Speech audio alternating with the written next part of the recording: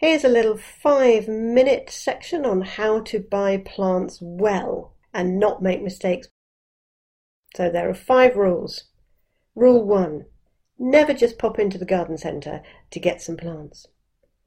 2. Have a plan. 3.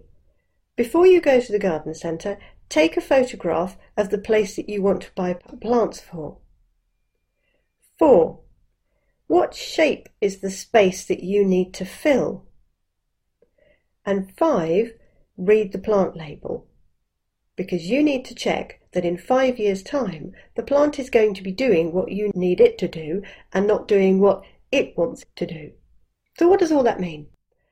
Well, garden centres are designed to make us buy plants, and they're full of bright colours and lovely smells and wonderful displays, and it's so easy to walk into a garden centre and get caught on impulse. Think, oh, look at that hanging basket, oh, that's pretty, I'll take that, and look at that plant over there that's absolutely bedecked with flowers, and think, yeah, I'll have that.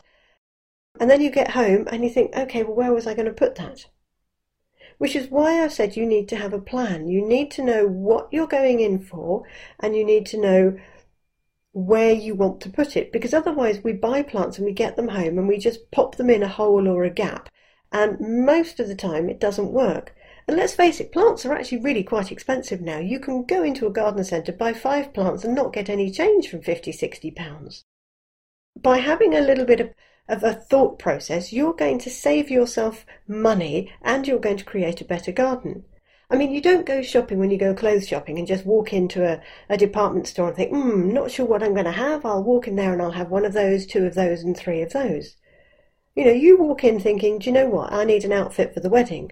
I need some darker colour trousers because I've got some shirts that I really want to wear with some trousers. So you've got a plan, you know what you're looking for, and you know that what you're buying is going to meet your requirements. But so many people don't do that with plants. You just go in and wander about and think, oh, I'll have that, and then come home and try and find a place for it.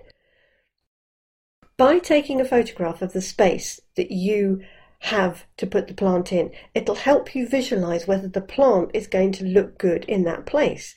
And because you've got a photograph on your phone, you can see how much space you've got. So if you look at the label and you think, that space there is about 3 foot square, but this plant gets to about 8 foot square. Well, clearly that's not going to fit. No matter how nice the plant is, it's not going to fit the space that you've got. So you don't want to buy it.